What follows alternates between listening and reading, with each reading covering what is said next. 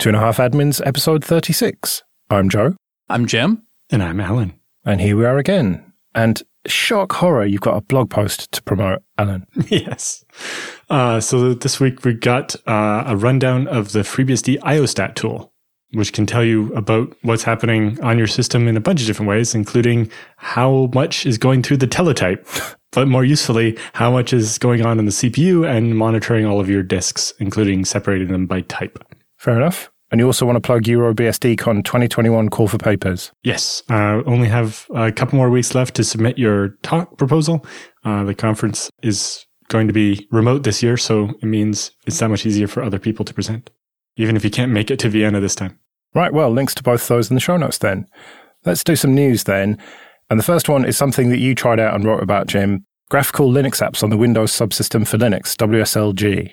Yes, we have GUI apps in WSL now, and the whole experience was pretty great, honestly.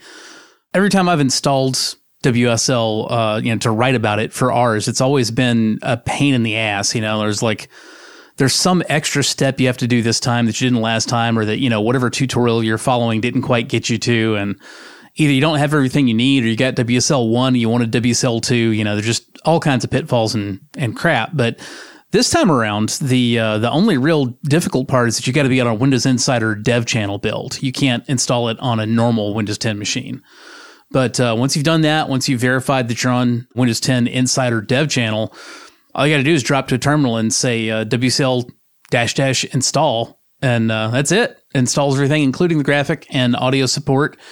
And for the most part, everything just works. I ran Firefox under WSLG, so, the Ubuntu Firefox in a window on a Windows 10 desktop. That was kind of surreal. But video and audio both worked fine. More importantly, this is like a big get for me. I ran Virt Manager on it, which, there's no Windows port for Virt Manager, which has been a pain in my butt because you got to install something like MOBA Xterm to get a Windows X11 server, and then do like an SSH-X to some other machine to run Virt Manager on, and it mostly works, but some of the elements are always wonky when you do that. Like drop-down menus never look right. It's enough to really be annoying anyway, and none of that was the case under WSLG, even though it's still very much in beta and only available on the dev channel of Insider builds. I wouldn't have been upset with it at all as a day-to-day tool. Yeah, it sounds quite interesting. So is it actually running some kind of X server, or? Yeah, it's actually running X Wayland. That was going to be my other question. Was it actually Wayland in the back end? Yeah, it's a Western compositor, right? Yeah, that was actually, I listened to you guys' coverage of that on Late Night Linux, Joe. And I don't know if the conspiracy theory is exactly the phrase I want to use, but it occurs to me as kind of interesting that right in the same month, Ubuntu finally releases an Ubuntu desktop based on Wayland, and Microsoft, who has been buddy-buddy with Canonical for several years now, pushes out their first graphical, Linux-style display server for Windows, and it's, Wayland, not Xorg. I don't think there's any conspiracy there. I think it's just that Wayland is finally in a position where it's ready.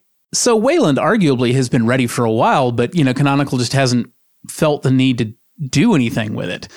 It's wild speculation on my part. It's not like I'm mad at anybody if it did happen that way, but I can't help but wonder if, Microsoft engineers are like, we're going to do this WSLG thing, but if we got to do all this crap, let's do it on Wayland, please. And they're already working with the Canonical folks, so. For sure, if you're building something new, you would be like, well, let's target where things are going, not where they are now or where they are trying to leave from. Yeah. Because otherwise, it would be terrible. So how well did the apps integrate into the field of Windows? No, they were skinned as though they were on a Linux machine. Right. The window decorations were a little largish and old school looking. Maybe the DPI scaling isn't quite right, or just that the theme is just old. No, the theme just looks super old. It's I don't know, Windows XP sized window decorations. Okay. They're not colored. It's all monochrome. It's very simplistic, but they're noticeably big and kind of crude looking. But it does integrate pretty well into the system, right? In terms of the panel and the menu and everything. You still get a panel for it on the launcher in the Windows desktop.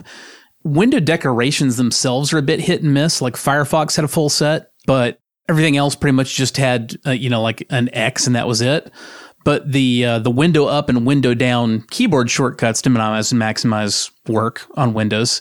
But the window button left and right shortcuts to maximize half left and half right, those did not work. But it's still just a developer build, right? So. Yeah, it's still just a dev build.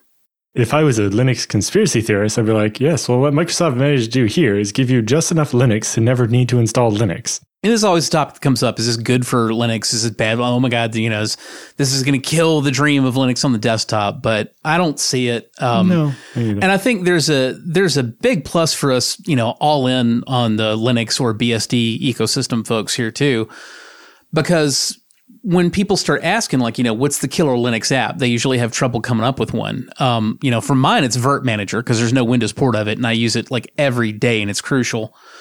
But the thing is, there have been lots of killer Linux apps. They've long since gotten ported to Windows as well because, you got to do that to get the market share.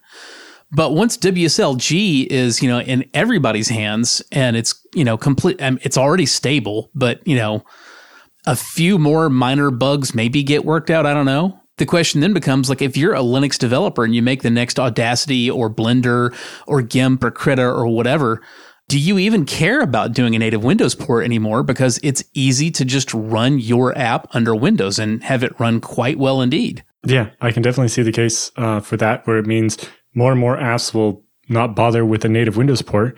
And, the other direction as well is now you got a whole bunch of Windows people who will start getting introduced to the real power of a proper shell and everything, and might inspire more of them to be like, well, it turns out I use almost all the Linux stuff on my Windows machine. Why don't I just switch to Linux?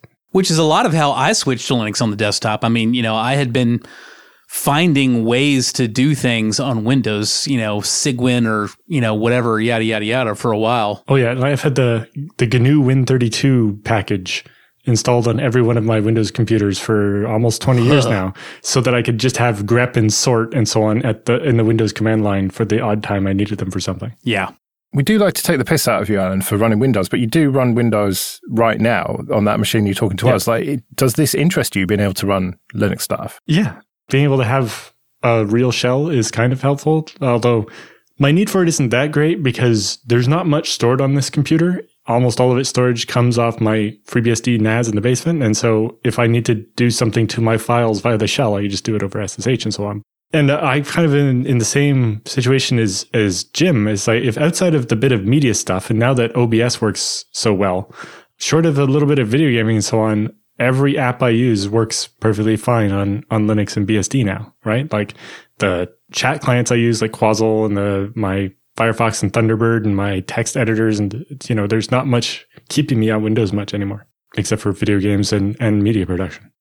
Okay, this episode is sponsored by Linode. Go to linode.com/2.5 to get started with $100 free credit and 60 days to use it.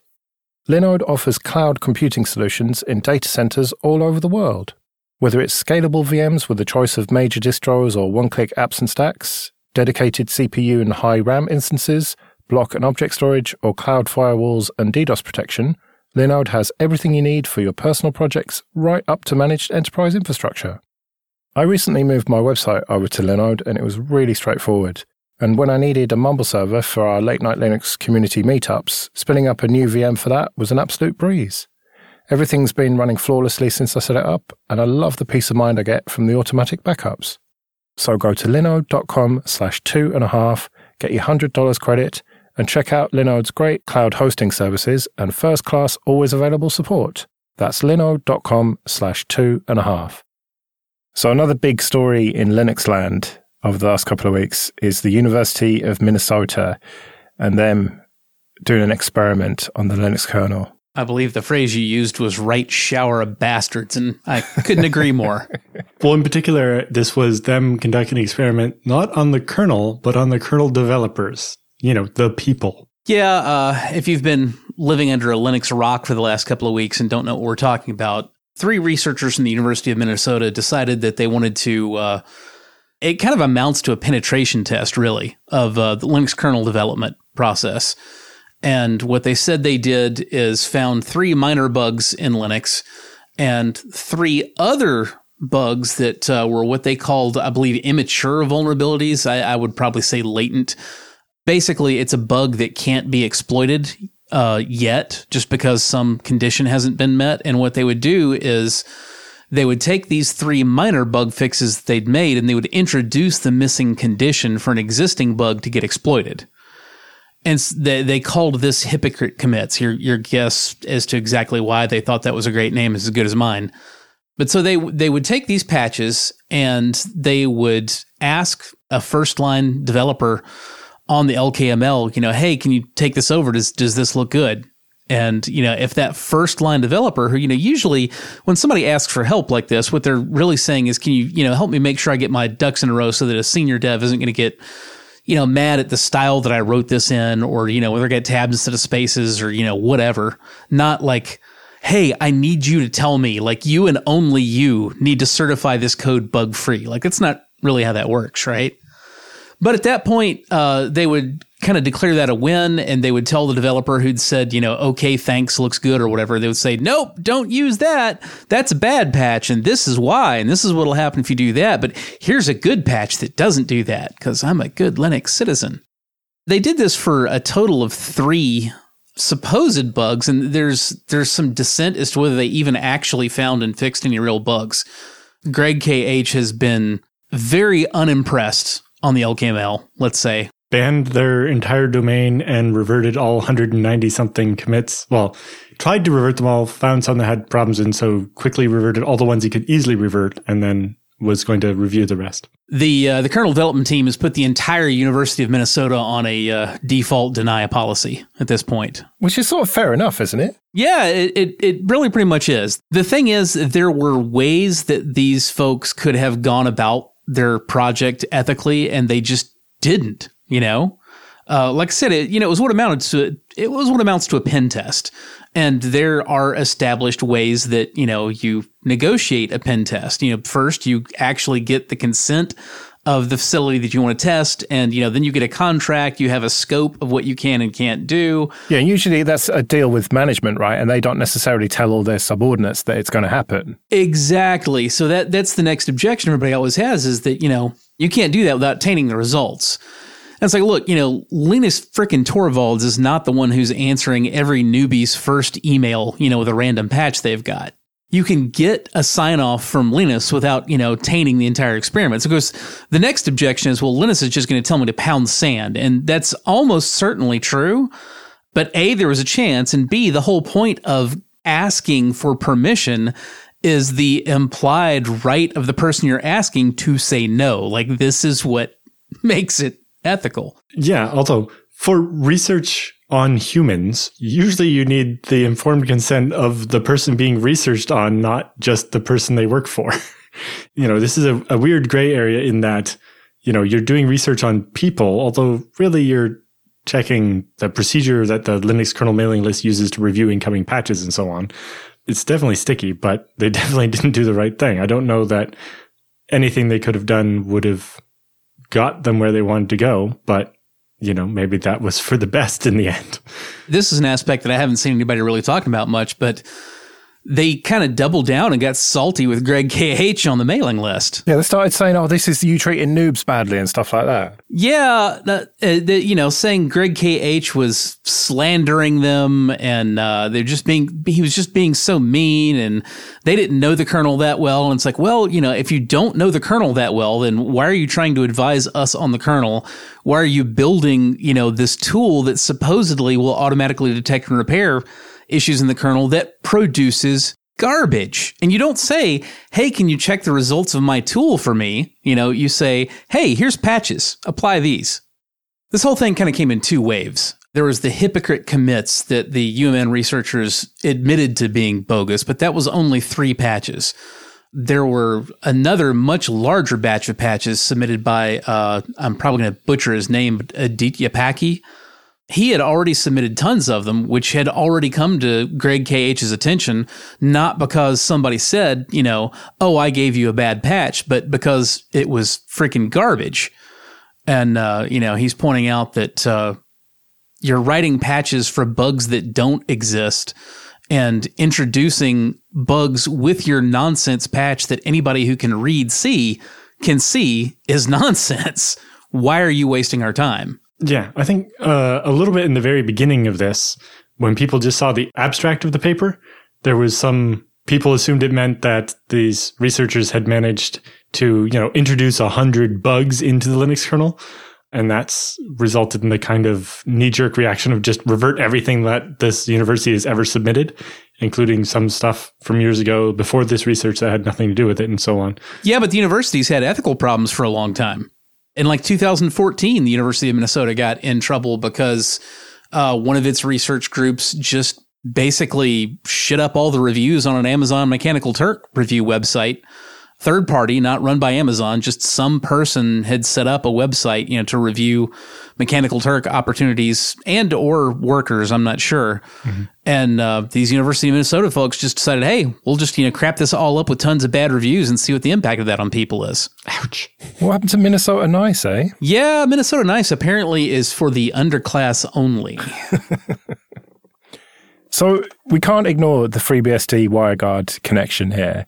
It's not the same thing, but there are some parallels at least. Basically, no amount of code review can catch everything. At the same time, maybe no amount of code review can catch anything, but these folks' patches did not make it past the senior kernel reviewers on the Linux side. Well, part of the time was because as soon as it went past the first level, they're like, actually, no, here's the real patch. No, they were already on Greg K.H.'s shit list from the first, 100 and some odd that they never said, these are bogus.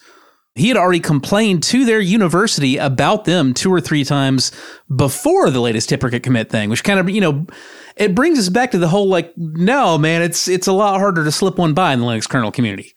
Greg K.H. was already aggro with these folks at their university level before they started saying, hey, we gave you bad patches. Right, okay. There seems to be a lot of confusion around how many bad patches they actually sent. Was it 100 or was it 3?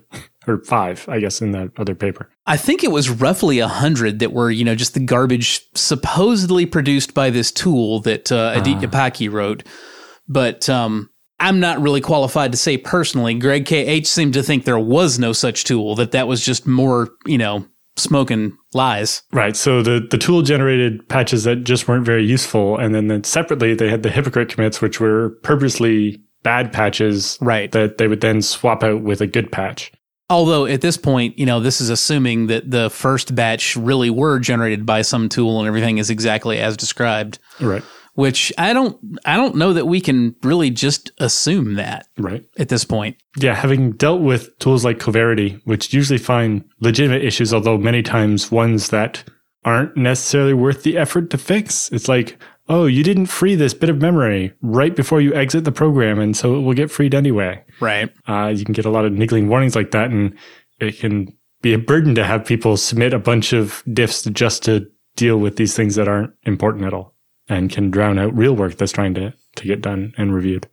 Okay, this episode is sponsored by CBT Nuggets, training for IT professionals or anyone looking to build IT skills.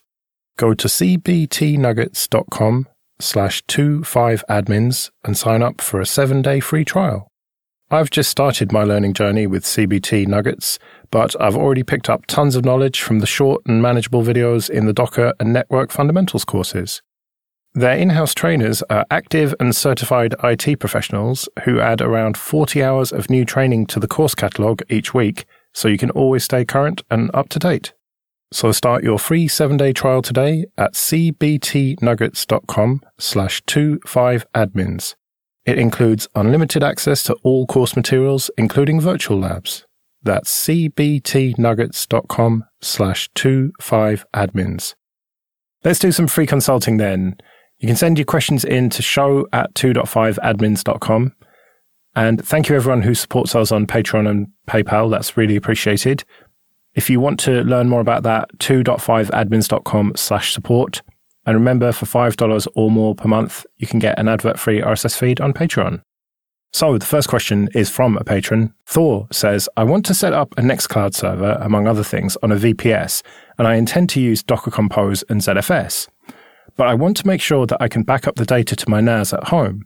I also want to be able to recreate the VPS in a relatively short time, in case the hosting provider burns down. Yeah, that bit me. Ouch. What would be the best way to organize the data and configuration to allow me to get a new VPS up and running from my backup quick and easy?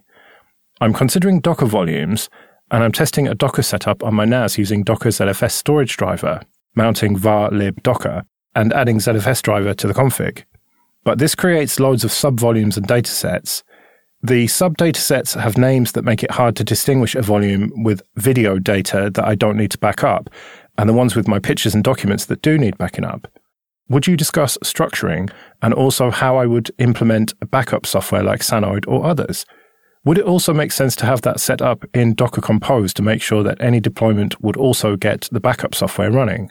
Is an Ansible role better for that? I'm not that familiar with the Docker bits of this, but in general, what I would do here is create two datasets called like backup and no backup under wherever you're going to put this in your ZFS hierarchy so that it ends up in your Docker container or whatever. And then create your sub datasets under that and just manipulate the mount points to integrate them into the normal place in your file system where you'd want them to be. And then you can easily snapshot all the stuff under the backup dataset and replicate it using Sanoid or whatever, and not do that for the ones under no backup. I think it may be a little bit more difficult than that. And the problem is that most of this really comes in on the Docker side, not the ZFS side. And I'm not any more familiar with Docker than Alan is. I've seen it like a couple of times with ZFS. And from what I recall, by default, Docker just kind of creates data sets where it wants to do so. And it's kind of a giant hodgepodge of like all the stuff, underneath one place. There's not really a good way to separate out what you do versus what you don't want to back up. Where Docker keeps those is almost certainly configurable if you can find it, but I can't really tell you, where to go to get there.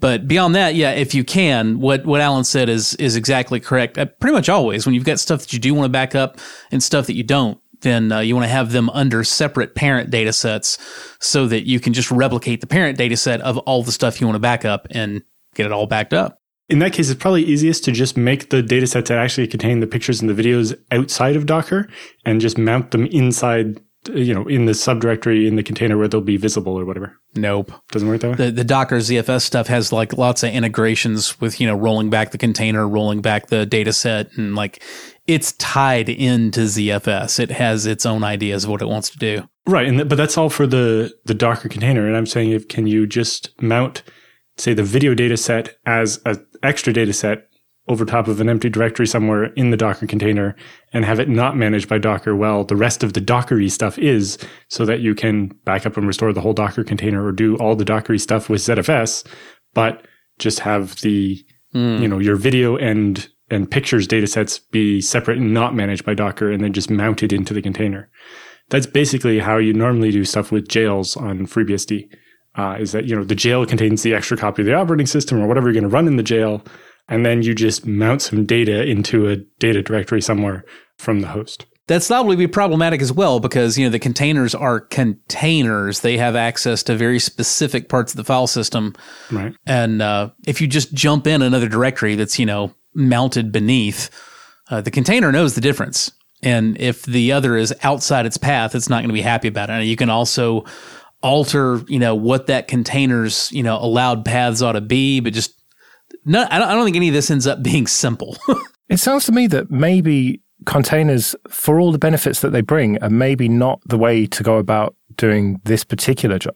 Probably not. Like if you can just have where Nextcloud keeps its configuration be a data set, like where it's metadata database and all that, and then you have the data sets for videos and the data set for pictures or whatever, and you replicate the first two, the Nextcloud dataset and the pictures dataset, but not the video dataset, then all you have to do when you reset up your VPS is install Nextcloud and then replicate back with the backup tool the Nextcloud configuration and database and the files that you want to be on the VPS, and you're done.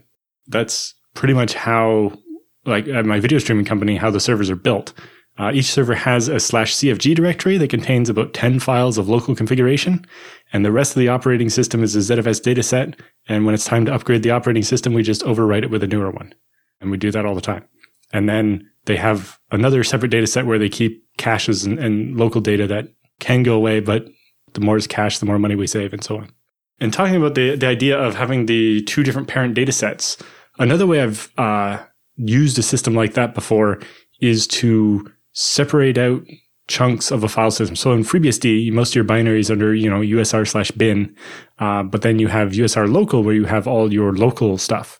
And so I made two different hierarchies so that all the stuff under user bin, user sbin, and a bunch of other system directories were read-only. But the stuff where user home and user local where you install packages were not read-only. So you could have an immutable base system, but you could do whatever you wanted. And this way, no one could install a setuid binary in the wrong place because they could only install it in user local, which had the ZFS flag that doesn't allow setuid binaries and things like that. It works very well for being able to do backup this and not that, is, like Jim said, just two different parent data sets so you can have different policies. And that's why you have this tree of data sets in ZFS with the inheritances, so that you can define a policy at this level and so everything under it will inherit that policy, but the sibling can have a different policy and all of its children will inherit that. Okay, Laubo, I think that's how you say it, says, I have a Windows 10 machine that I would like to turn into a VM using bhyve on FreeBSD. KVM on Proxmox is also of interest for a friend of mine who's a Debian Linux fan. I'd appreciate your advice on how to configure the storage for the VM and any recommendation for backup of the VM. Any advice how to turn the Windows host into a VM aside from installing it from scratch is also welcome. Are there still a lot of tools around the whole physical to virtual stuff? It's the same old ones. They generally work. Yes. So for that, I would say use the physical to virtual tool, which would normally make you like a VMDK for VMware. And then you can use either the QEMU or VirtualBox tools to convert it to a RAW, which you can then use on FreeBSD or KVM. Those tools are kind of a pain in the butt. They're not that great, especially not the free versions. At this point in time, you're probably better off just using the Windows 10 backup, like the literal Windows backup tool. Save that to a location on the network, and then you can use Windows Restore once you've done a clean Windows 10 install in your VM. Get all of your setup back that way. I've found that to be more reliable than the what is the name of it? It's a VMware tool. Yeah, and it's just general P2V stuff, because the main thing is that Windows only installs the drivers for the hardware it sees, and getting it to have the right drivers to run in the virtualization is always more complicated. Especially like Windows in FreeBSD, you need the Red Hat, or basically I think on KVM too, you want the Red Hat VirtIO drivers, which aren't going to be there by default, although you can either install them, slipstream them into the install if you're doing a new install, or install them on the Windows 10 before you P2V it. But I'd second Jim's idea that you can do it that way, but you're probably going to have a lot less hassle just doing a regular Windows install and then restoring a backup of whatever it was, or just rebuilding it. I don't know what's on your Windows 10 box that you're wanting to get into the VM, because if it's just a couple of apps, it might be faster to just do it all from scratch. But the Windows backup tool has gotten quite a bit better of saving your state and making it so that, reinstalling your OS is not as traumatic as it used to be. Yeah. And the other problem with using was it VMware Converter, I think? Yeah, that sounds right. I've encountered a few boxes that the resulting image was unusable as it was, because it would have like a motherboard driver installed on it. Mm-hmm. And ASUS is particularly bad about this. A lot of their driver patch sets, if those are present on a machine that is not, based on that ASUS motherboard, it will just blue screen immediately. And that was happening inside the VM images, and trying to figure out how to, remove that from that image was a giant pain in the butt. And if you do it the Windows backup route, then you don't have that problem at all. Yeah, it's always been the problem with Windows is, unlike, a Unix like Linux or FreeBSD, where all the drivers are there and it just loads the ones based on the hardware it finds, and it can be different hardware every reboot and it doesn't care. Windows very much builds up a lot of state about what drivers are installed and how they're used and what plugged into what and so on. And it gets very upset if, suddenly, even it can be as simple as if you go in your BIOS and change your storage controller to do AHCI versus RAID versus emulating IDE, and Windows will just blue screen at boot and be like, I can't find the hard drives because I didn't bother installing the drivers for the other options. So as for the other part of the question, I think even I can answer this one. I can guess what you two are going to say. Oh, goody. Where you're going to store your VMs and do your backups, well, just ZFS solves that problem, as we've talked about many, many times. Right. If you're using bhyve on FreeBSD or KVM on Proxmox, both cases, you end up with the VM files living on ZFS. And so it's easy to snapshot them and replicate them using a tool like Sanoid or whatever to get them somewhere else in a way that you can spin up that VM on the other box when the time comes. If you're doing it on vanilla FreeBSD, I would recommend using zvols as opposed to just putting files in a data set, because I did the work to hook bhyve up to do trim correctly. So it will actually, when you free space inside the guest, and the guest does a trim on the virtual SSD that is the virtual hard drive, that will result in ZFS actually freeing the space on the host. Doing that for files doesn't quite work yet, but will eventually. Right, well, we better get out of here then. Remember, show@2.5admins.com if you want to send any questions for Jim and Alan. You can find me on Twitter @Joe Rissington. I'm at JRSSNet. And I'm at Alan Jude. We'll see you next week.